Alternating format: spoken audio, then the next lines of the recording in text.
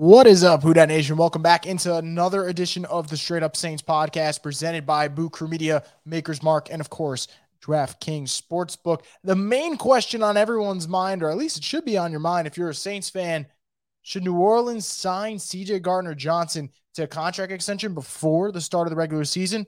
We'll talk about all that coming up on this edition of the Straight Up Saints podcast. You're listening to the Straight Up Saints podcast.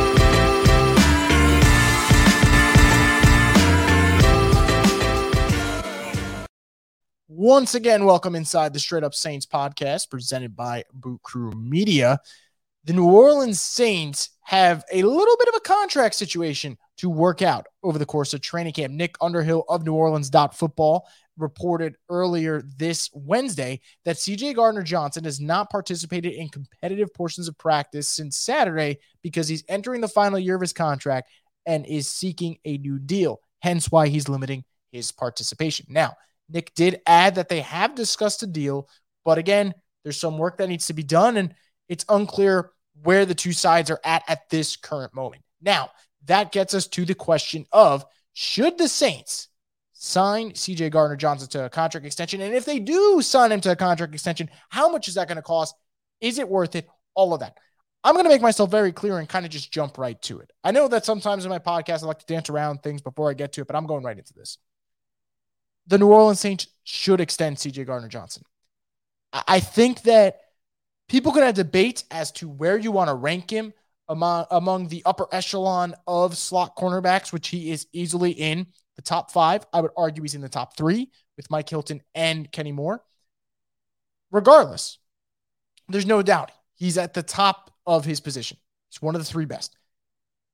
He's not just, though, a top player at his position. There's other intangibles and qualities that come with extending C.J. Gardner-Johnson that factor into it when I'm talking about this. I'm not going to worry about making a decision. It's not on my plate, whatever.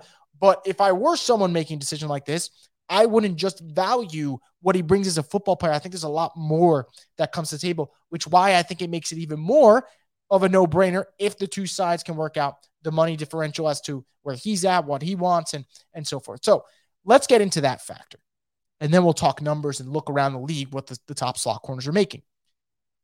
C.J. Gardner-Johnson is the type of player that he is not just going to play a good brand of football that is going to help your team win games. He's the type of player that his energy, his playing style, that type of infectious energy, positive energy, the rest of the team feeds off that. And if you don't believe me, just remember that the Saints last year were a much better team with C.J. Gardner-Johnson on the football field than without him. Now, I know people will bring up the stat that in 2021 overall, Saints were 9-8, but they were 9-3 when C.J. Gardner-Johnson played. And it's tough to always put wins and losses as an individual thing, which is why I get into the whole wins loss is not a QB stat. So let's put that to the side. The more telling statistic, when C.J. Gardner-Johnson played in 12 games, the Saints defense gave up 15.6 points per game. When he did not play, the 5 games that he missed, 29.4. I'm going to repeat that. 15.6 points per game. That's all they allowed when C.J. Gardner-Johnson was in the lineup in 2021. When he was out of the lineup, they gave up 29.4 points per game. That is such a big difference that you can't sit there and tell me that he doesn't have a big impact, because he does have a big impact, because there's so many qualities that go into it. A, you're getting a really good slot corner. That's the big equation. That's the biggest part of bringing it to the table. But B, you're getting a guy that if the chips are down and maybe someone's not bringing up their A game, you can bet your ass that C.J. Gardner-Johnson is going to play a high-level energy brand of football that everyone else has to match. Because if they're not going to match it, he's going to let you know, and that's a leadership quality that comes with him as well. And number 3, we talk about it all the time, and sometimes maybe we talk about it too much that it overshadows other qualities. Him being able to get in the opponent's head and shut them down and get them to play at a C level, a D level, that is a skill. That is a skill. We're talking about a guy that got in Javon Wims' head so much, he dropped a wide open touchdown in a playoff game. We're talking about a guy that was able to bait Tom Brady into an interception on Sunday Night Football. We're talking about a player who just every single week You know he's going to be at the center of it, but he knows when to pull back from that argument because he's strategic about it. That's a skill for me. And that's not even the important stuff. What I'm focused on is him being a great slot cornerback and him also being really good in terms of his energy. People feed off that. That's important. I love that for him. So just from those 3 reasons alone, I think that if you're the Saints, you are extending CJ Gardner-Johnson. One more time, really great slot corner. You know that his energy is something that people are going to feed off of, make them elevate their game, match that 100% effort that he's going to do. And number 3, it does not hurt that he knows how to get in the opponent's head. All those reasons, I'm extending CJ Gardner-Johnson. Now, what would it cost the Saints to extend CJ Gardner-Johnson? Well, that part is a little bit of a known variable and also an unknown variable at the same time. What we do know is that the top corners in the league are making around $9 million. The top slot corners, excuse me. Kenny Moore from Indianapolis, he's got a 4-year, $33.3 million contract. So that is an average of 8.325, almost at that $9 million number if he hits incentives. You have Mike Hilton, however, who is considered one of the top 5 slot corners. He's 4-year, $24. Now, Mike Hilton's entering his 2nd year of his contract. If he balls out again, he might want to re-up. Kenny Moore is on the 2nd to last year of his contract. He may want to re-up.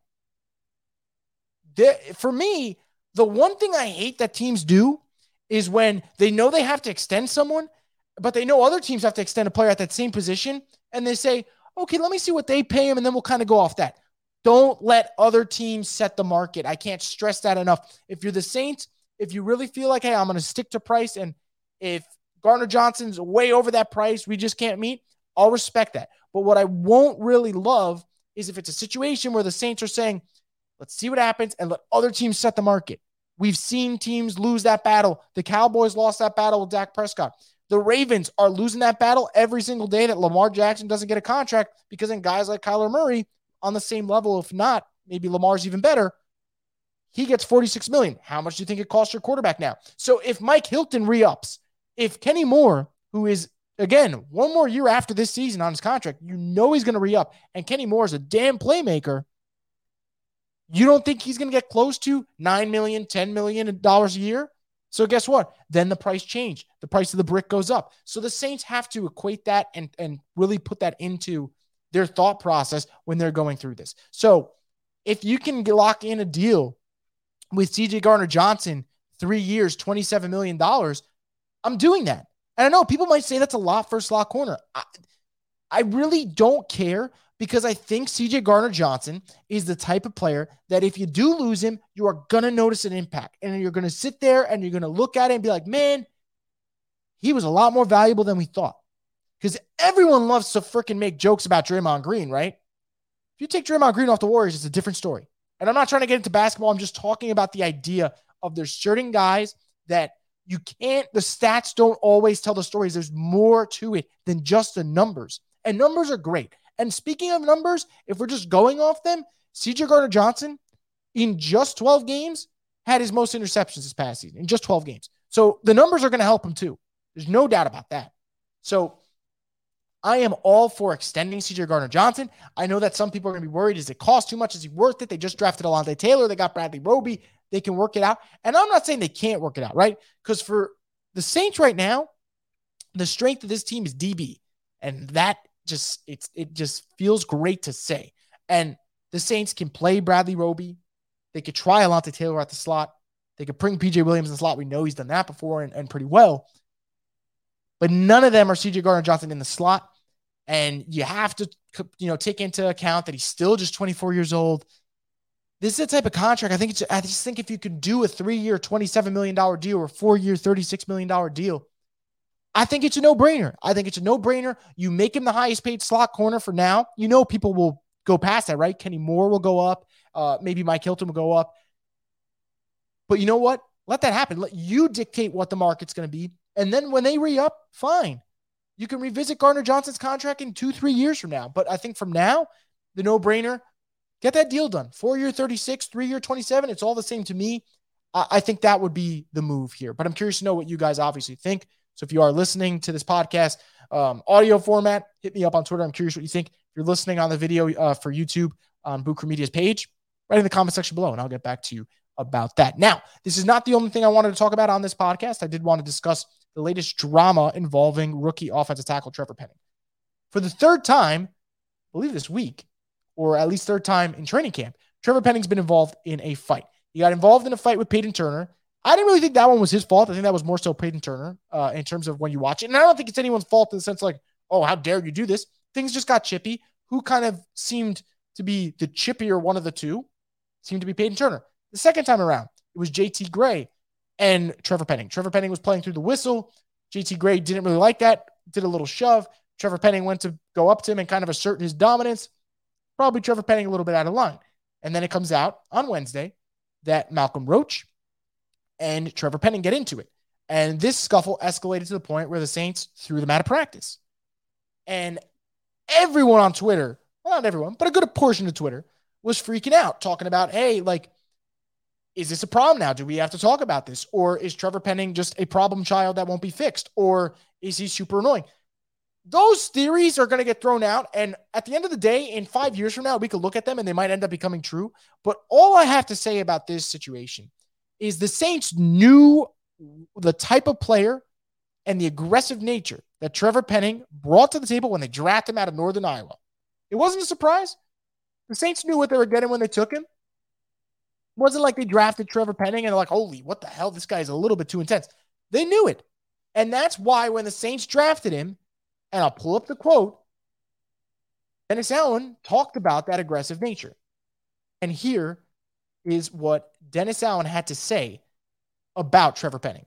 He said, if a puppy doesn't bite when he's young, he's not going to bite when he grows up and becomes a dog. I'd rather pull the reins back than have to kick him in the ass to get him going. I like that about him. Now, does that mean that Trevor Penning can just act like, the big bully on the block every single practice and start fights? No, because A, your teammates are going to think you're a dick. And B, teams don't want to deal with that. They're trying to practice and get better technique-wise, planning-wise, preparation. They don't got time for you to get in a scuffle every single practice. So in that regard, it is annoying. And I'll agree with people on that. But what I will say before people freak out about, is Trevor Penning just going to be this dude that's constantly in practice fights and being annoying? This is the first time the Saints have reprimanded him for this, and he got disciplined for his actions. He had a scuffle in practice again, and the Saints said, you're not practicing the rest of the day. You're out.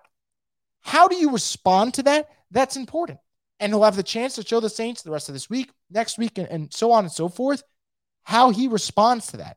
And that's going to be interesting. So now, me personally, I'm looking to see, how is Trevor Penning the next couple of practices? Is he able to be aggressive, but knowing, hey, whistle sounds, I got to stop? Then that's a good sign. And then, furthermore, when you get to the preseason games, now he's not going up against his teammates. He's going up against the opposition. How does he play against them? Does he dial up the aggression? Is that too much? What happens there? So I want to wait and see how this all goes before I turn and say that Trevor Penning is just pissing everyone off before I get into that. Again, he has an aggressive style. The Saints like that he's aggressive, but you got to know your limits. And I think that is something that he's going to have to learn, because the NFL is very simple in this regard. Either you figure out and adjust to the game, or the game goes on without you. So for Trevor Penning, this is his first kind of learning curve, the first bump in the road. Let's see how he handles it. And we'll go from there. That's all I'll say about this, because I think that we're making a little bit too big of a deal out of it. If it continues, like if he gets thrown out of practice on Thursday, all right, let's talk about it. This guy's just blowing through the stop signs. But for now, let's just hold our breath. Now, I want to end this podcast on a great note. And by great note, I mean a fun note and a positive note. So I'm going to end it by talking about Michael frickin' Thomas. On Wednesday, Michael Thomas got work in at practice. He was participating in the 7-on-7 periods. And from every account, from every reporter that you respect and love in the Saints media beat, Nick Underhill, John Hendricks, Kat Terrell, Mike Triplett, all the greats talked about how good Michael Thomas looked in that 7-on-7 period. And again, there's still a couple more hurdles to go in terms of, all right, 11-on-11s and how do you look on week one? Sure. But we've reached that point, man, where like, if you're still down in Michael Thomas and you still got your reservations about that ankle and you still think that he's not going to be able to be even close to what he was, I don't know, man. I don't know. He's just that dude in the sense that everything is personal and everything just motivates this guy, that would not be surprised that if this season comes along, Michael Thomas looks like the Michael Thomas of old. And if that is what happens, that's only going to elevate the Saints' ceiling, elevate their passing game, and elevate this offense. And boy, we know that they do need that. So I'm thrilled to hear that Michael Thomas is doing well in 7-on-7s. And I hope this is just a start of him putting together a string of those great days. Now that's going to do it for this edition of the Straight Up Saints podcast. But as always, guys, I do appreciate you for listening. Enjoy the rest of this week. There's going to be more updates from training camp. I'll keep you guys all posted on the latest. I'll have some more videos to post over the next couple of days regarding the New Orleans Saints. But until next time, guys, make sure to subscribe to Boot Crew Media's YouTube page. Make sure to follow them on Twitter. Follow myself on Twitter as well. And get ready because it's going to be a really fun season. And we'll have it for you here on the Straight Up Saints podcast, the destination for the Whodunit. You're listening to the Straight Up Saints podcast.